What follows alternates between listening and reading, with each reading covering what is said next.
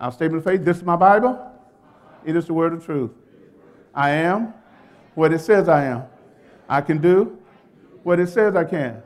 I'm a believer and not a doubter. I'm a doer and not just a hearer.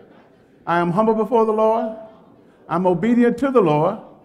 I am mature in the Lord. I'm enthusiastic about the Lord. I know that faith cometh by hearing, and hearing by the word of God. Amen. Matthew chapter 5, verse 48. Matthew chapter 5, verse 48. The Bible says this. Therefore, you shall be perfect. Somebody say perfect. You shall be perfect just as your Father in heaven is perfect. Say perfect again. Somebody shout perfect. You may be seated. You may be seated.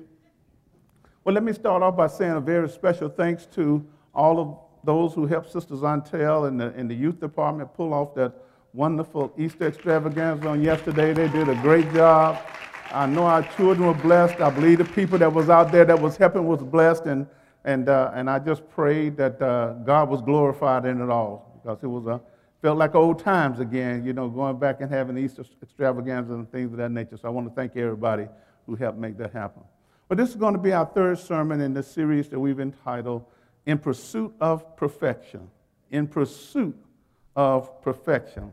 And we said pursue means to just follow after in order to overtake, to chase, to strive for. Somebody say to strive for.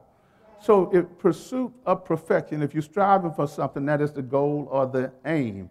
And just because you haven't gotten it yet, and you may not get it on this side, it does not mean you don't shoot for it. Amen?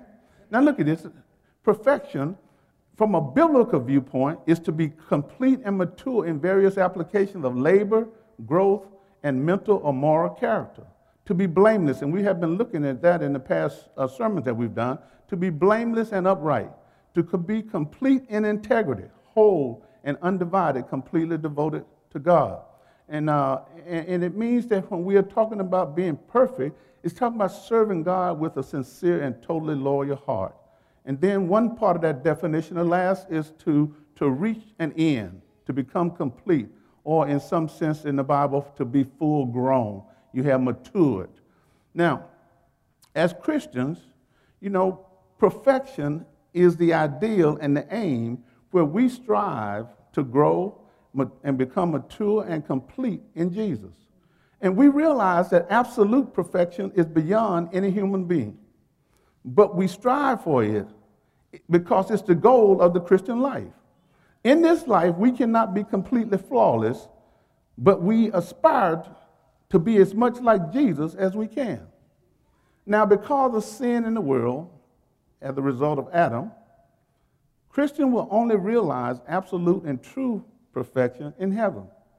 But the exhortation in the scriptures encourage us to continue to strive for or pursue perfection in this life.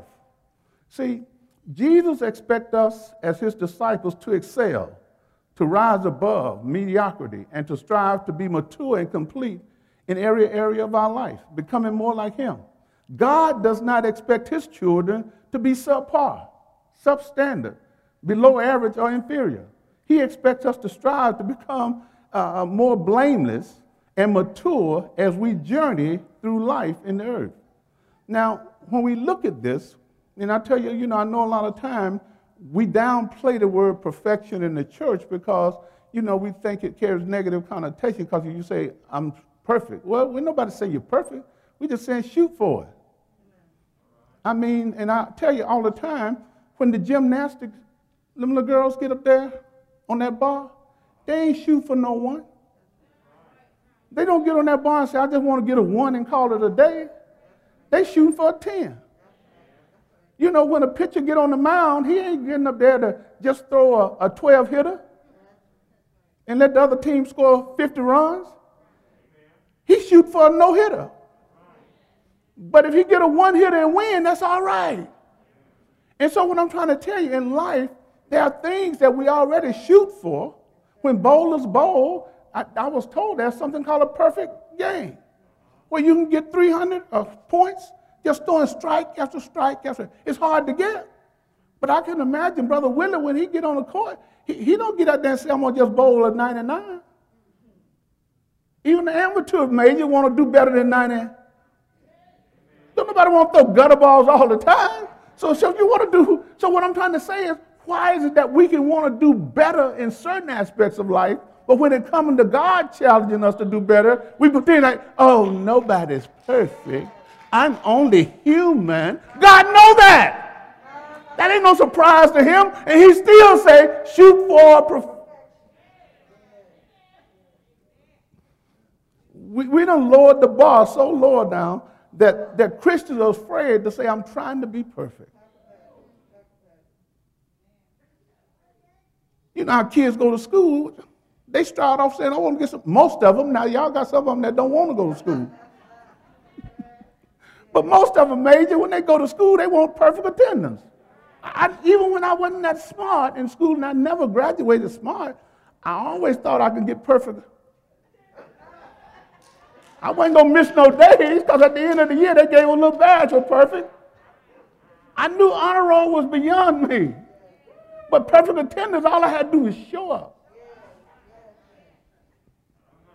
And so what I'm trying to say is that this thing, perfection, is out there. The world knows it's out there, but sometimes the church want to hide it and get afraid of it. And God expects us to at least strive for it. Now, last week we saw that integrity play a large part in our perfection process. You know, we saw how Job maintains his integrity and remained blameless even when God allowed the devil to bring adversity in his life. And he still held on to his integrity. And we close with David revealing to us that if we're going to pursue perfection, we must lead a life of integrity in our own home as well as in the public. David said we got to be the same person in church as we are when we're at home. We can't go home and transform into something that don't look like God. Amen. And I said this, your children really know you. They know you. And so when we come to church and put on one face, and our children stand there in amazement saying, who is this? Where did that person come from? I ain't seen that person at home, but all of a sudden that person show up at church. Then we have an issue with integrity. We got to be the same people in the church, out the church, on the job, off the job, all the time. Amen? And that's what God expects of us. So now today, go to Isaiah. Isaiah, my first time, Isaiah 26. Familiar passage of scripture. They made songs about one verse of this. In this song was written, this song was written to comfort the faithful. Somebody say the faithful. This song was written to comfort the faithful when adversity would come, assuring them of their deliverance, which God had promised. You know, we can never avoid all the strife and turmoil in this world around us.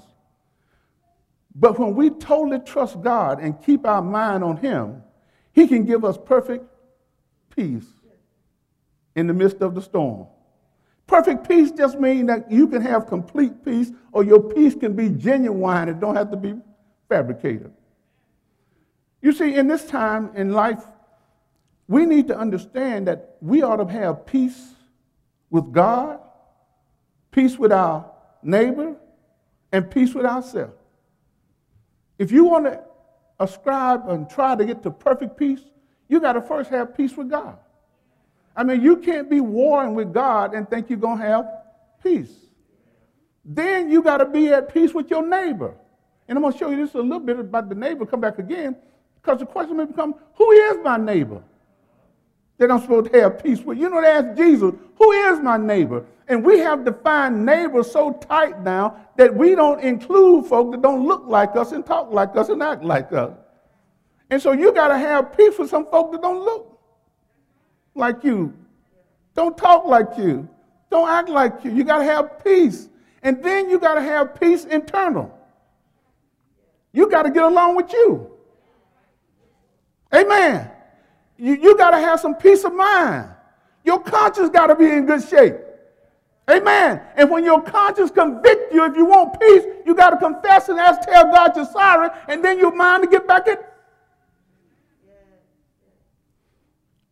So many Christians are in pursuit of peace, but they don't want to do the things that's required to get peace. And here the formula is very simple. He let us know that wherever you put your mind on and what you keep your mind on when you're going through is going to determine whether or not you're going to have peace.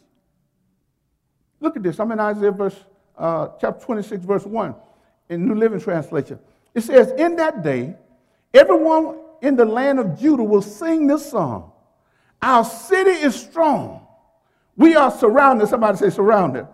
We are surrounded by the walls of God's salvation. In other words, everywhere we go and everywhere we look, God is surrounding us. And because God is surrounding us with his walls of salvation, that word salvation there only talks about God's protection, God's safeguarding, God defending, God's ability to save you and protect you and to rescue you and give you victory. So he says, now look, we are surrounded by the wall, not wall, but walls of God's salvation. So when you start going through, you got to first realize who's surrounding you. If you don't realize that God is surrounding you to protect you, then you will allow certain things to penetrate your heart and your mind and your spirit and your soul that will cause you to become perplexed and you will lose your peace. You just got to remember who's surrounding me. I don't care what it looked like. I know who is surrounding me. I know who's protecting me. I know who is responsible for my salvation. And because I know that, I keep my mind on him, and he can give me perfect. He says, now, open the gates to all who are righteous. Somebody say righteous. All who are righteous, and allow the faithful. Somebody say the faithful to enter. So the question is that passage speaking to you? If the gate had to be open, do you have what it takes to open the gate? I mean, if you can't get in the gate, you ain't going to have no peace. You got to be able to get inside the gate in order to get peace. And he said, now look, I ain't going to just open my gate for...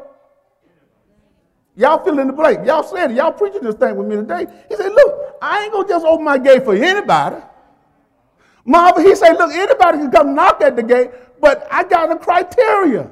I have an expectation of who I want to let into my kingdom.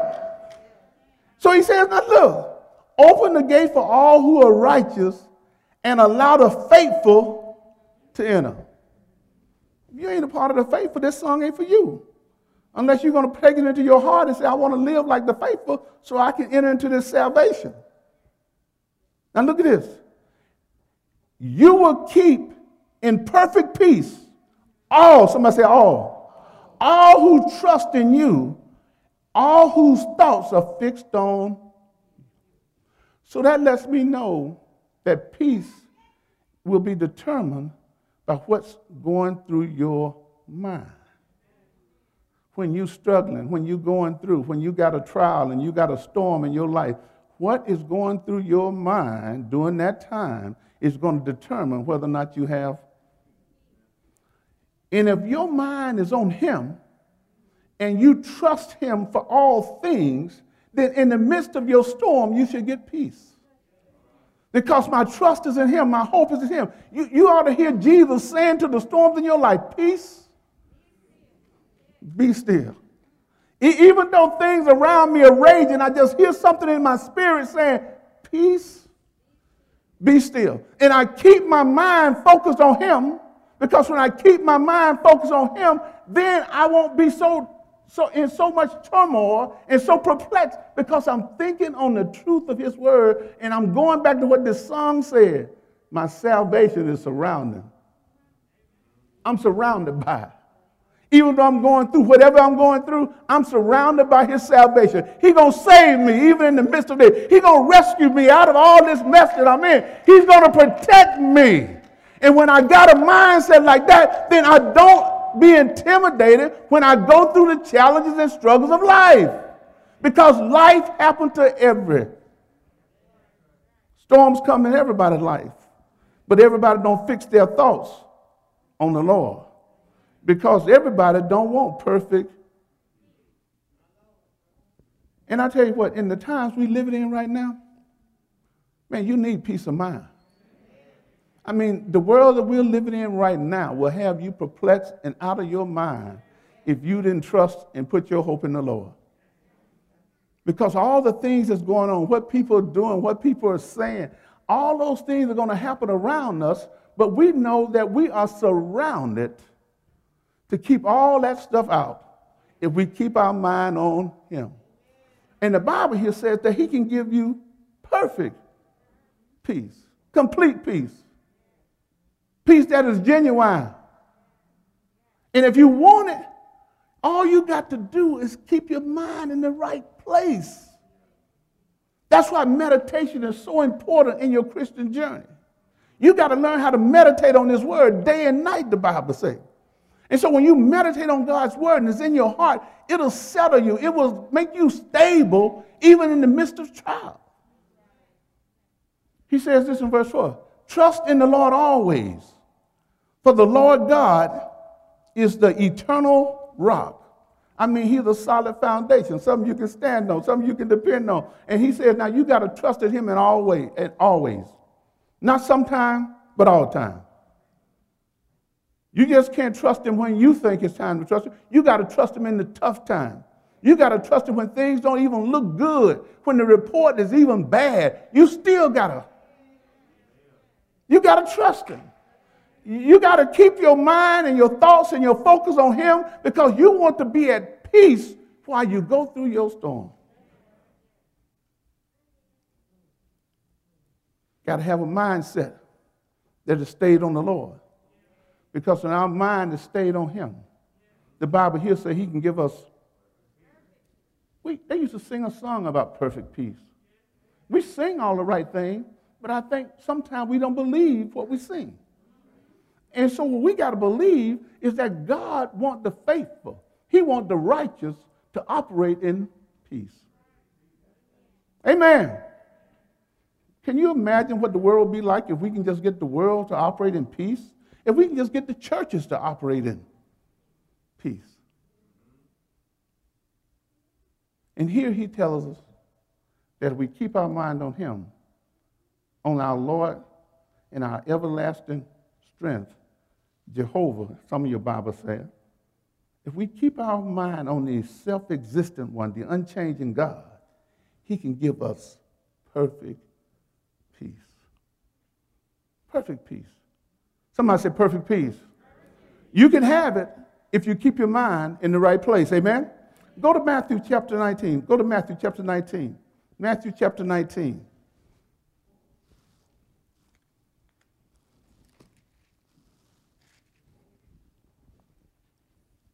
Matthew chapter 19. In this chapter, Jesus was answering questions posed to him by some Pharisees. And previously, he had talked to them about marriage and divorce. He had taught on celibacy, and he even blessed the little children that were brought to him. Then he has this encounter with the rich young ruler who asked him a simple question. What shall I do to inherit eternal life? Now, this young man is believed of the good person. He was sincere when he asked this question. And he was probably honest when he asked Jesus. But Jesus challenged him on one point. And that point was the point of benevolent giving in regards to the poor. He wanted to see if this young man loved his possessions more than he loved God and his neighbors. See, when God has blessed us with material things, we must understand that he's blessing us to be a blessing. And that as you pursue perfection, you're going to have to be mature and become complete in the area of benevolence if God has blessed you. Now, everybody is not there, but some people in the church are there. But God has blessed them that they could be benevolent when it comes to the poor, those in need. Because you got to understand, God has a special place in his heart for the poor, the widows, and the orphans. All throughout the Bible, from the Old Testament to the New Testament, God has a special place for people who are in need. And he will do special things for those who are willing to meet the needs of people.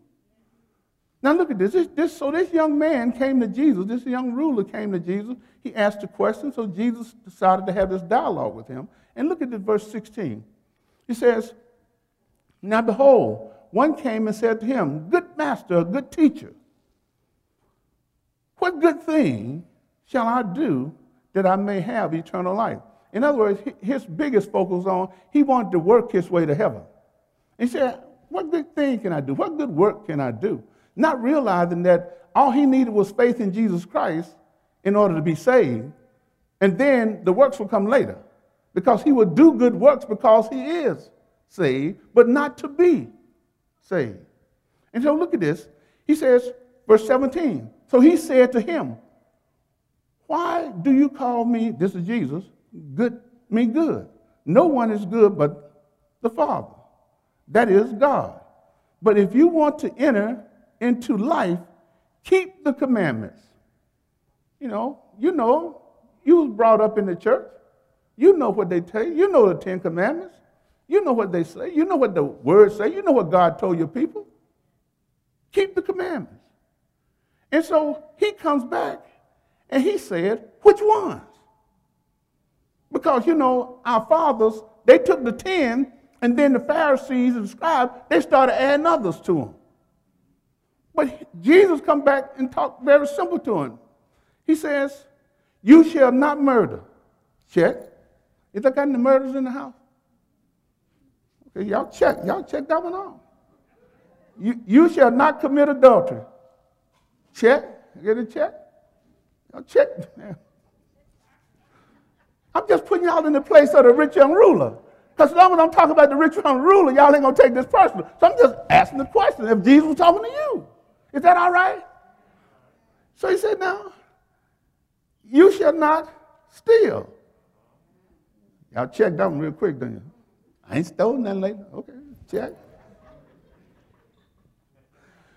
You shall not bear. I ain't seen too many hands go right there. Because I just believe somebody lied in the last 24 hours. But you can repent. So the young man was going through this checklist. I hope y'all getting the point I'm trying to make. Now look at this. Then he says to the young man, honor your father and your mother. I should have got to check, man. I love mom and dad. I look out for them. I do things for them. I'm always there for them. Then he says, you shall love your neighbor. And that's powerful right there.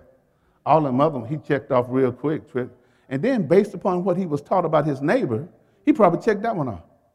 Because they was teaching very tight rules when it comes to who is your neighbor. You remember Jesus had to answer this with the Good Samaritan. And so the thing is that Jesus saying your neighbor is bigger than just your best friends and folk that live right next door to you, you speak to every day. Your neighbor is anybody that you meet that may have a need that you can meet. Jesus said you got to broaden the scope of who your neighbor is, because you would narrow down your neighbor to just, you and your closest friends.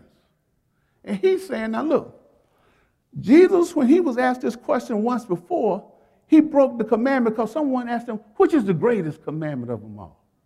And he just came back and said, okay, I know you know the 10, but if you love the Lord thy God with all thy heart, spirit, soul, mind, and body, and love So in that we see that if you want to be complete in love, you got to love God with all of you, and then you got to love you, and you got to love your neighbor. And the way you measure how you love your neighbor is based upon how you love. And some of y'all love you. And some of y'all don't care too much about you. And if you don't care too much about you, you ain't going to care too much about you. I hope y'all get this. So Jesus can narrow down the commandments to 2 of them. Love God, love your neighbor as yourself. But it's threefold. I love upward, I love outward, and then I got to love inward. See, you can't give folk what you don't have for yourself. If you don't feel good about who you are and don't have a good dose of, and I know some people don't like self-love, but I ain't talking about self-love where you just, gratify yourself and your flesh all the time. I'm talking about where you really love who you are and who God has created you to be. And you can have a good love for yourself, then you can share that love with somebody. And so the young ruler, I'm pretty sure, he said, man, I checked off all those boxes, I think I got it together. Because I know who my mom and dad is. I ain't lied, I ain't committed adultery, I ain't murdered nobody. I'm in good shape. So the young man come back and said this. Then the young man said to him in verse 20, all these things I have kept from my youth. What do I still lack? Now, obviously, he should have stopped right there with all these things I have kept from my youth. So when his mind asked that question, obviously, there must have been something on the inside of him saying there's something else I need to. I know he's going to give me one more of these little easy things I can do to get eternal life. He's going to tell me to do something easy. I'm going to tell him to do something easy. But Jesus come back and say, okay, since you're going to ask the question, Jesus said to him, if you want to be what? Now, don't skip over that word if, because some folk don't want to be. Y'all, I hope y'all don't miss that. Some of y'all don't want to be. Some folk just want to be sorry and mediocre all their life. Some folk want to live subpar life. But he said, if you want to be perfect, you got to change the way you think. You got to change the way you see yourself. If you want. If you don't want it, it ain't going to happen. And you will live a subpar life. So if you want, and he's talking specifically in this area of benevolence. The young man thought he had done checked off all the boxes. I'm in. I done did everything he asked. But then Jesus come back and say, if you want to be perfect. If you don't want to be, don't take nothing I say to heart. But if you want to be, go sell what you have and give to the poor. And you will have treasures in heaven, and come follow me. He was talking about murder. I was all right. He talked about cheating on my wife. I was all right. He talked about lying. I done got my tongue in check, Beth. I don't lie like I used to. I just got the tongue. He was talking about all that stuff. But then all of a sudden he hit me in my heart. He asked me for some of my money. He want my money, and then he wanted me to give it to poor folk that I don't even know. That's why I say, who is your? Because sometimes your neighbor is somebody that you don't really know, but they got a need that you can. Y'all better hear me today. Now, Pastor Bolden ain't finna ask y'all for all y'all stuff.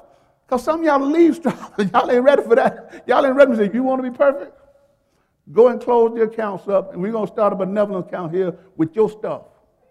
And you come on and follow striving. That dog ain't going to hunt. Ain't going to hunt. Some of y'all say, oh, I'm going to walk away from that. Y'all be just like this. This young man who thought he had it all together, to Jesus made a demand on his possession. And there are a lot of people today who think that the Lord is making a demand on something that they got, and because of that, they walk away from him. People possess certain things, and it's not always about money and things of that nature, but some of us possess some things that we do that when the Lord make a demand for us to give them up, we walk away. So look at this. He said, if you want to be perfect, go sell what you have, give to the poor, and you will have treasures in heaven, and come and follow.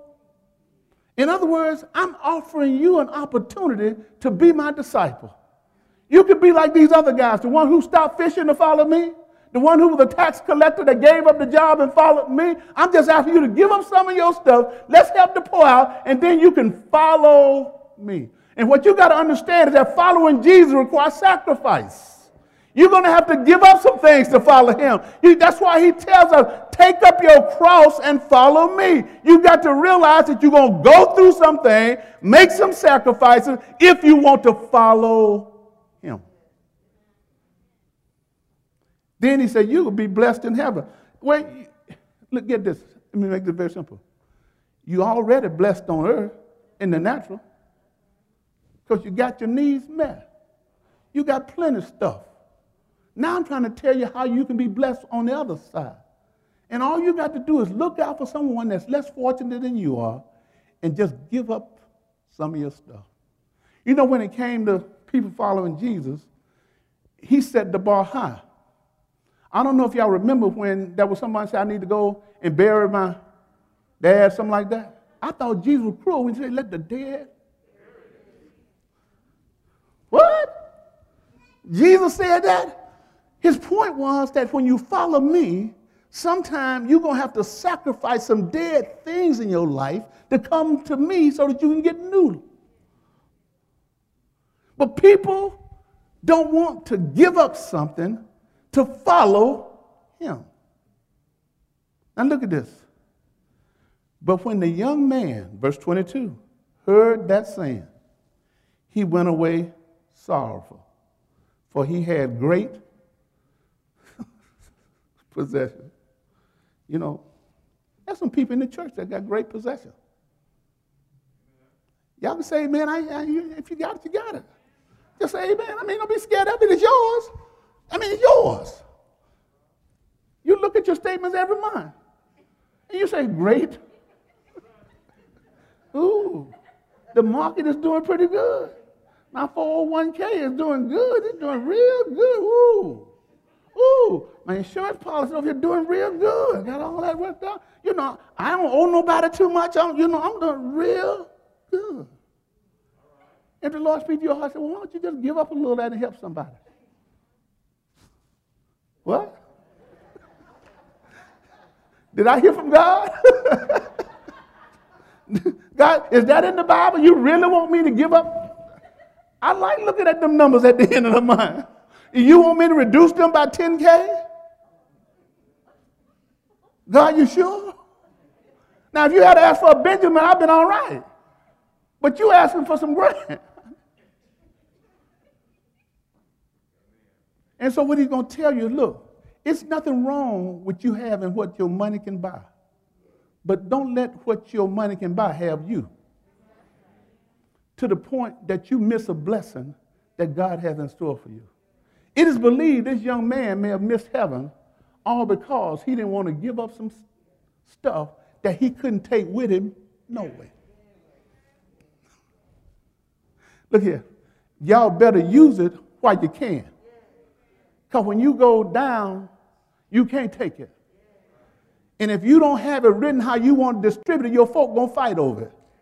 So you might as well use it for some good use now, leave them enough to fight over, but use what you want to do with what you want with it, so you don't have to be looking down to heaven and say, I know I shouldn't have left them all that. I know that rapper's going to take it and just going to waste it, going to use it all up like that.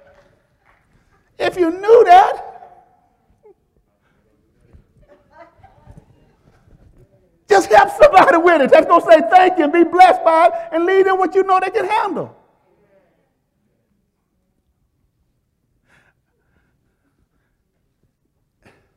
There's no rich young rulers and striving. All y'all got this benevolent. Y'all perfect in y'all giving.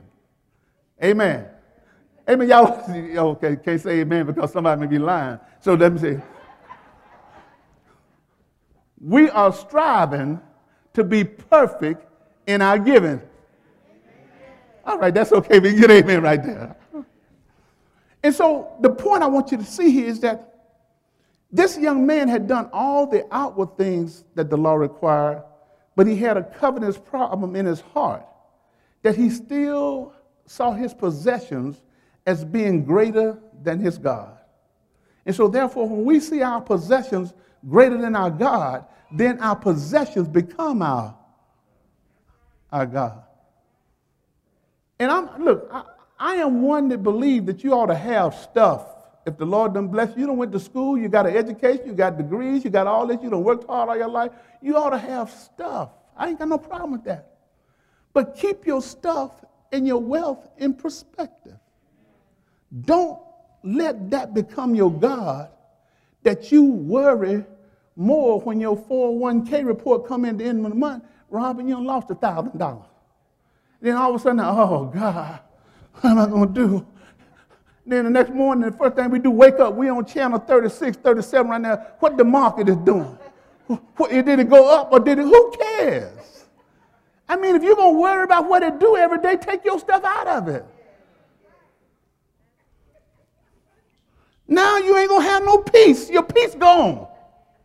Because you're thinking about what the market did today. The market lost 535 points. Oh, God. Oh, God. Wait a minute. God is still God. You still got your salvation intact. And you finna lose your mind because the market fell? And what we got to see is our mind need to be focused on things that is important to God, so that when things of the world happen, we can still have peace. So this young man missed an opportunity.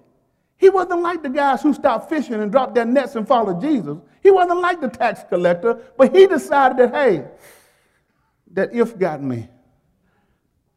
Obviously, I'm not ready to be perfect. So he walked away from the Lord. Now let's take this out of the context of finances and money, but just think about how many people that we meet. And I think I heard Adrian or somebody say something about yesterday, and maybe that was Rodney this morning talking to the men, said that how many opportunities do we miss to give people an opportunity to walk away from Jesus? Do we ever ask people the questions when it comes to their eternal salvation? Just to see if they will walk away from it. By not doing that, we're automatically saying that they don't even have the opportunity and don't need the opportunity to be saved.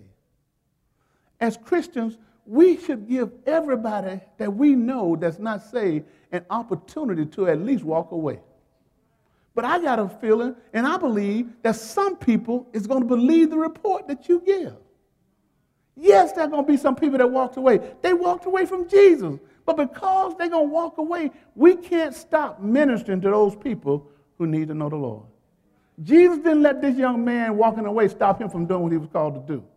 And we can't allow people who's going to walk away from the gospel because they just ain't ready to receive it to keep us from sharing the gospel to everybody that we know that need it. Amen? And so right here, the point was about giving. And so therefore, striving, you're a good giving church. So this was not put in here for y'all to give some more money. Y'all a good giving church. Y'all have been taught to give. So that's not the issue here. The issue is now, are you benevolent when it comes to others? Do you see needs out there that you can meet? If it ain't nothing but buying someone a sandwich or doing something for someone that you can meet, and God placed that person on your heart, that situation on your heart, and then you trust him that if you do it, he's going to bless you in return, and you're storing up blessings in heaven. Amen. Get a benevolent heart. Have a soft spot in your heart for people who are less fortunate than you are. Because the point there is that if you love your neighbor as yourself, then you ask yourself the question, what would I want someone to do for me if I was in that situation?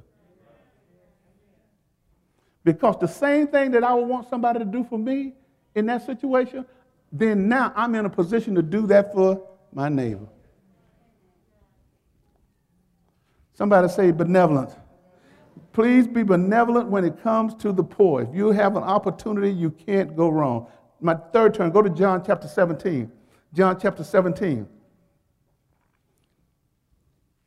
In this chapter, Jesus was making preparation for his coming suffering and crucifixion.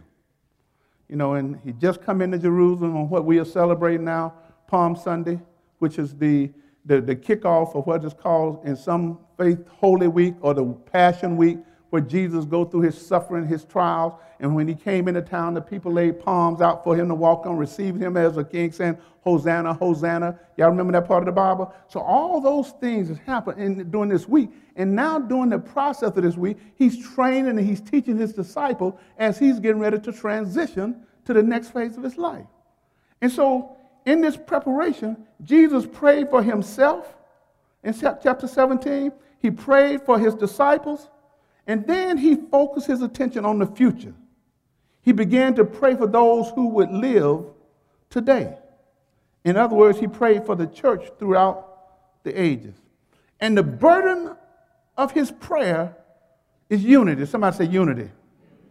He desired that his people experience a spiritual unity that is like the oneness of his relationship with the Father.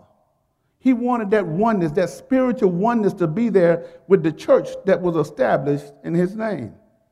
And Christians may be of different fellowship and different churches, but we all belong to the same Lord, and we belong to each other. Therefore, in our pursuit of perfection, we should be striving to experience perfect unity instead of perfect chaos, discord, and division. You know, as a church in general, not just striving, but the church in general, we have gotten this discord and division down. We done perfected that.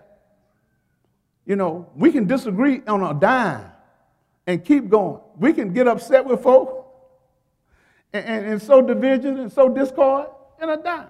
We perfecting the things that God don't want us to perfect. He's saying, I want y'all to perfect this thing called America. Need this lesson right now.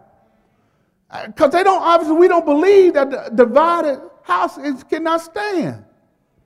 And so what he's trying to say, Jesus saying, look, man, when the world see you, the church, operating in unity, perfect unity, then they're going to believe that the Father sent me.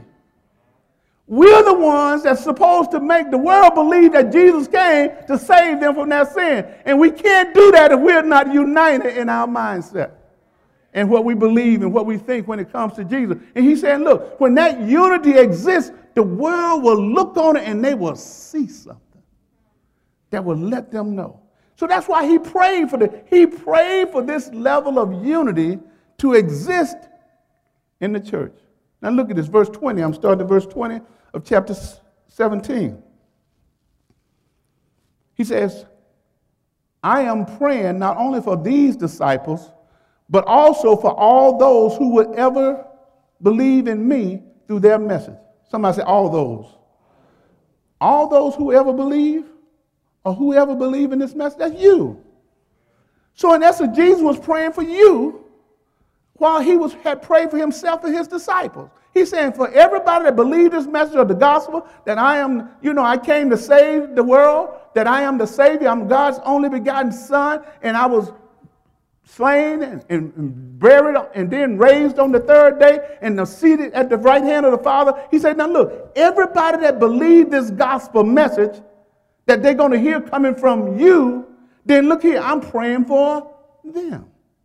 So that means, Marva, he was praying for you when he was praying right here. He was praying for me. Colin, he was praying for you. He's saying, look, I'm going to pray for them so that when they get on this team, I hope they operate in. Look at verse 21. Look what he says. He says, I pray that they will all be one, just as you and I are one. As you are in me, Father, and I am in you, and may they be in us, so that the world will believe you sent me. He's saying, look, there's a spiritual relationship that got to take place, that you got to see Jesus taught this when he was talking about the vine. If you see yourself as part of the vine and you're branched in the vine, you're connected to the Father. And as we're connected to the Father and we operate in this spirit of unity, the world will see this and believe that God sent Jesus to die, not just for us, but for the whole world. But when the world see us acting like we don't know how to be united, we don't agree on anything, and we out there, even now, churches are divided on this issue, that issue, and all these other things, and instead of drawing people to the church, it's pushing people We have let the wedge issues of our society become wedge issues in the church. And then now we got churches that are not operating in unity. And then therefore people out there looking at that saying, hey, I don't want to be part of none of that. I don't need to be part of that. Ain't nothing but chaos and confusion over there. They ain't got it together. They supposed to be God's children. He done prayed for them to be in unity on one accord. Now look at this. Verse 22 is powerful. He says, I have given them the glory you gave me. The honor, you have to go back to the beginning of chapter 17 where he said, Father, you gave me the glory and now restore me back to the glory that we had in the beginning. All is connected. I say, hey, look, I have given them the honor and I've given them the dignity and I've empowered them with my Holy Spirit. I have given them the glory you've given me so that they may be as we are one. So that they may be one as we are. I say, look, I gave them the glory so they could be on one accord. I gave them the glory so they can get along with one another. I gave them the glory so they'll know how to love each other and do things that the world will see that you're in them, I am in them, and they're in us.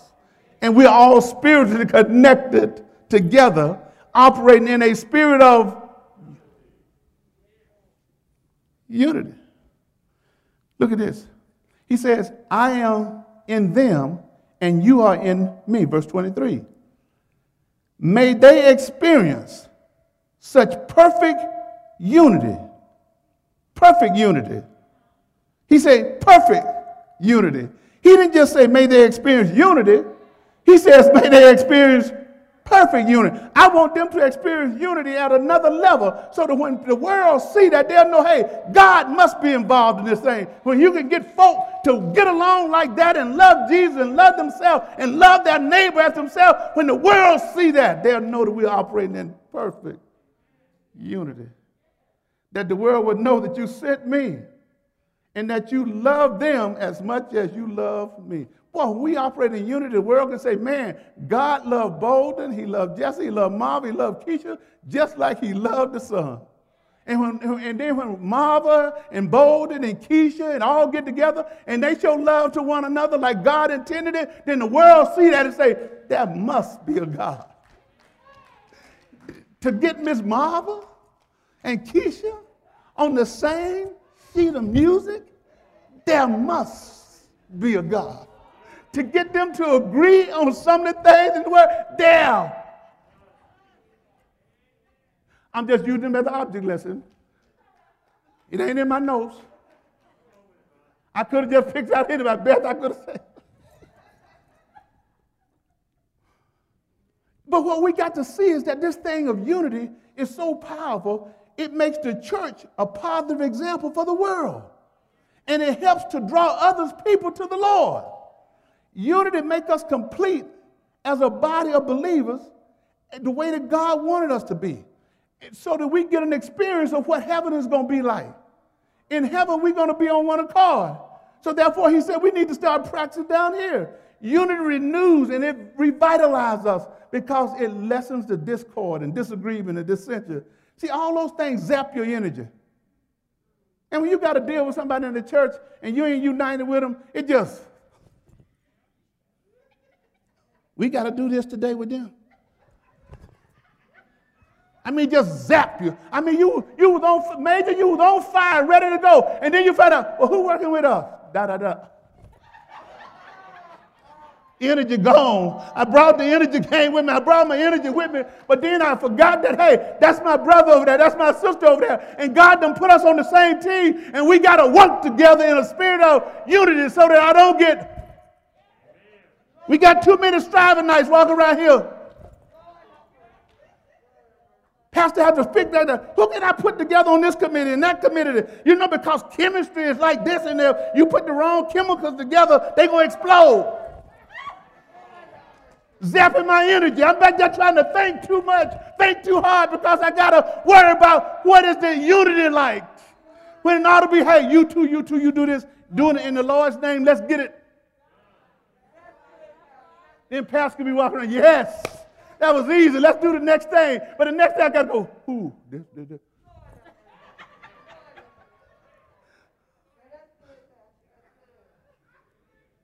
Man, look here. take unity to your house.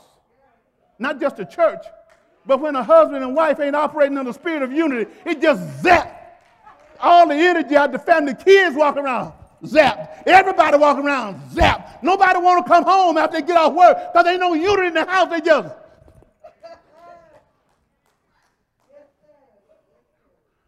Those of you who are dating and newlyweds, y'all better work for unity in your relationships, because if you don't work for unity in your relationship, you're not going to have peace in your relationship. In the absence of peace and unity in your house a long period of time, guess what? You're going to be by yourself again. Man, y'all, Jesus was serious. He said he done prayed for this level of unity. Perfect unity. Mature and complete unity. David said it this way as I close in the 133rd Psalm. He said it like this: how wonderful and pleasant it is when brethren and sisters, I'm going to throw in there too, live together in unity. And some of your Bibles say they live together in harmony.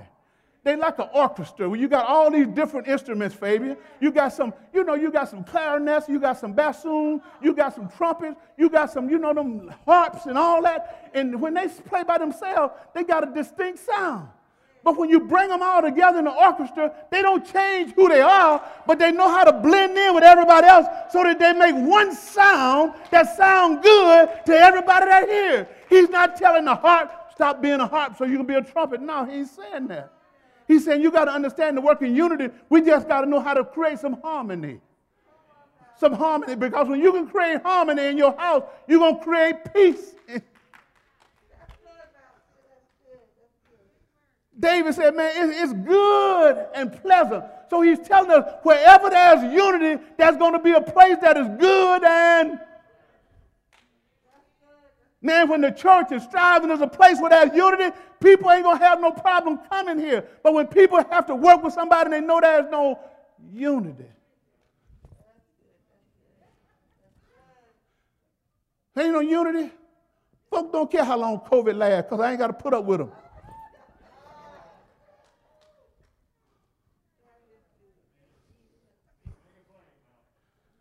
David said this place of unity is a wonderful and pleasant place when you can find brothers and sisters living together in.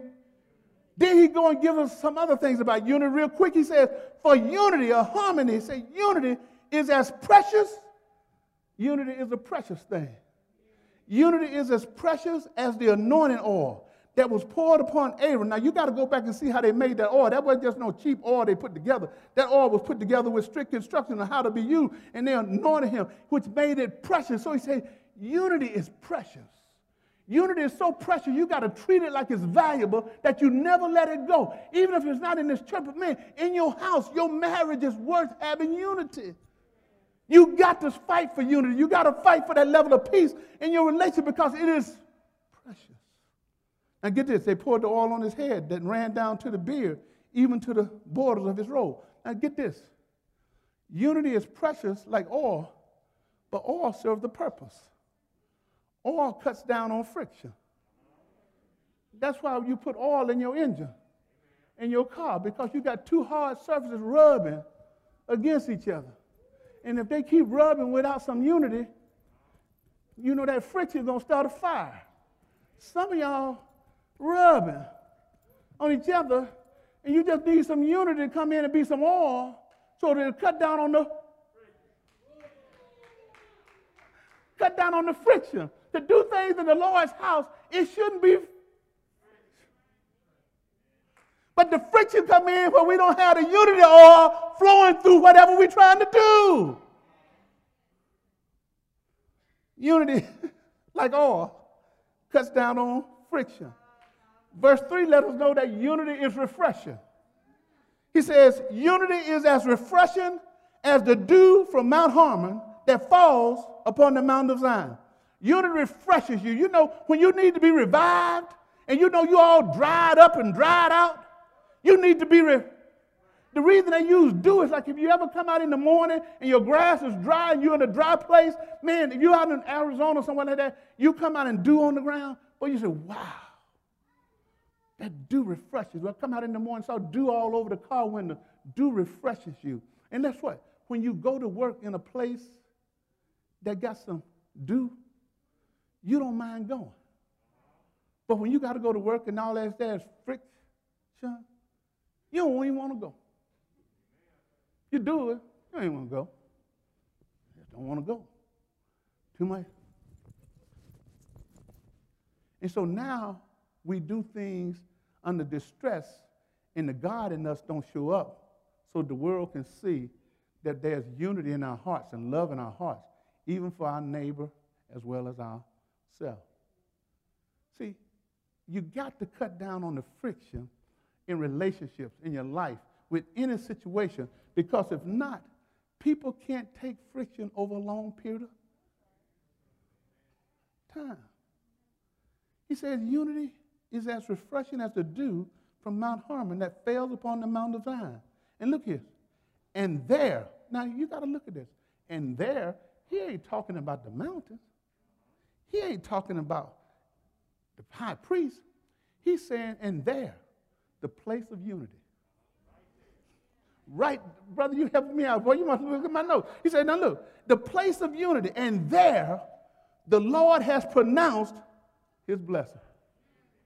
He done spoke it, that if you operate in unity, I'm going to bless whatever you do.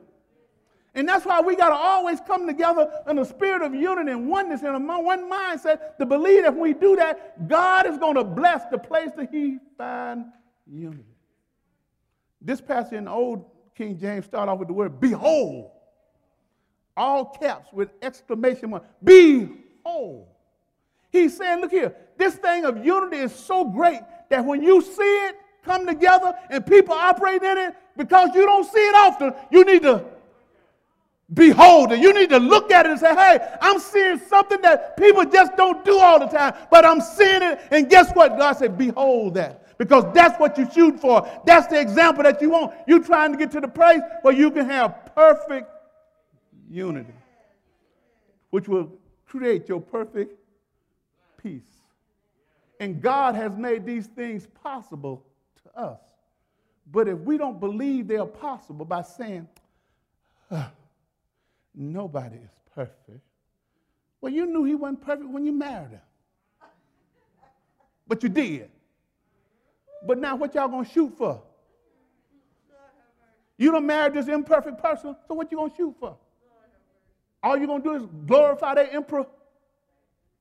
Are you going to say, God, bring us together in the spirit of unity and we can strive for perfection together and be one like you wanted us to be one when you united us?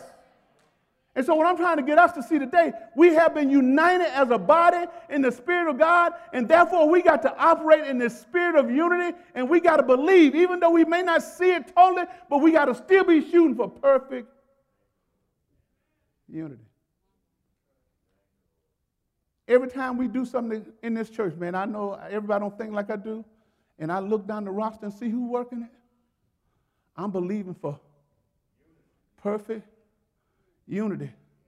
Even though I know I got some zinc over here, some iron over here, and the book say you don't put them two together, but I believe the Holy Spirit can bring them together without creating the explosion in the church.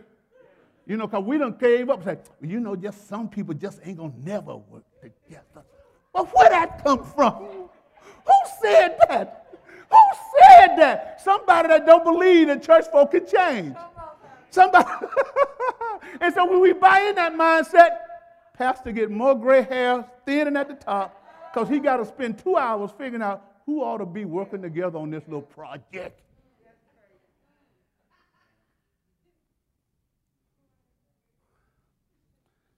Is there anybody believing for perfect unity?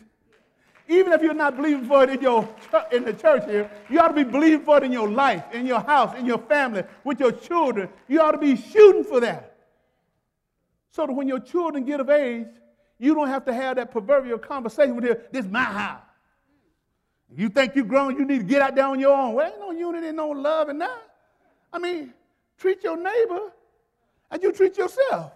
Would you want somebody to put you out on the street? Then why you going to put your son on?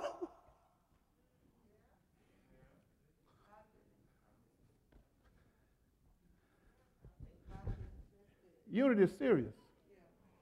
And it's serious, and I'm done preaching, because God connected that relationship to him and to Jesus, and he put us all in that same spiritual relationship together. And if we get into that relationship with God and Jesus and shoot for mediocrity when it comes to unity, then we're doing a disservice. We should have did like the rich young ruler. We should have just walked away from it and said, God, I ain't finna buy in that unity thing. You can keep that for yourself. I'm going over here and do something else. But if we don't bought into that, we got to strive for it. Amen. We got to pursue unity, and we got to pursue peace. Amen. Every head bowed and every eye closed. Give the Lord a hand clap of praise, if you will.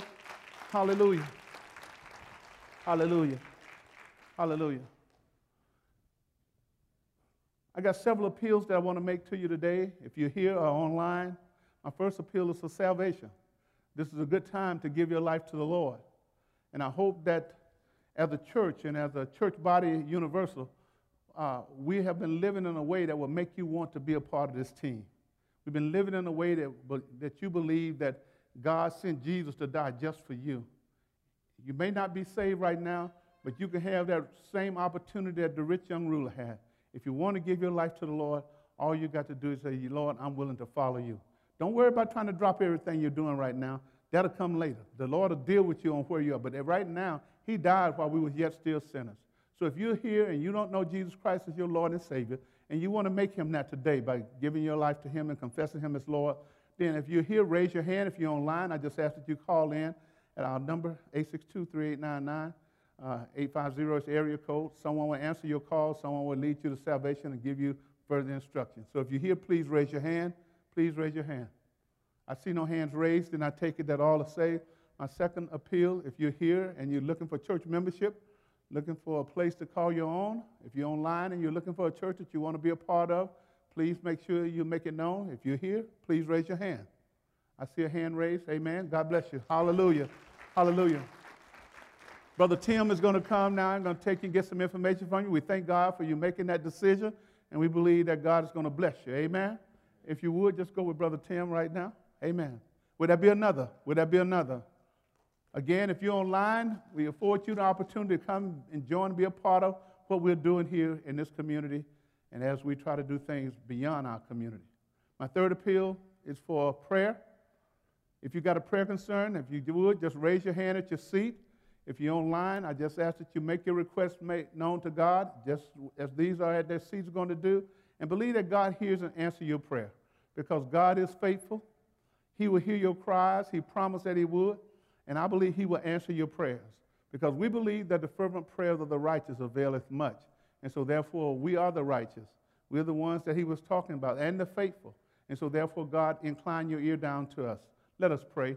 Eternal God, our Father, we thank you for your word that has gone forth today, God, and we thank you for counting us worthy, counting us righteous, counting us faithful.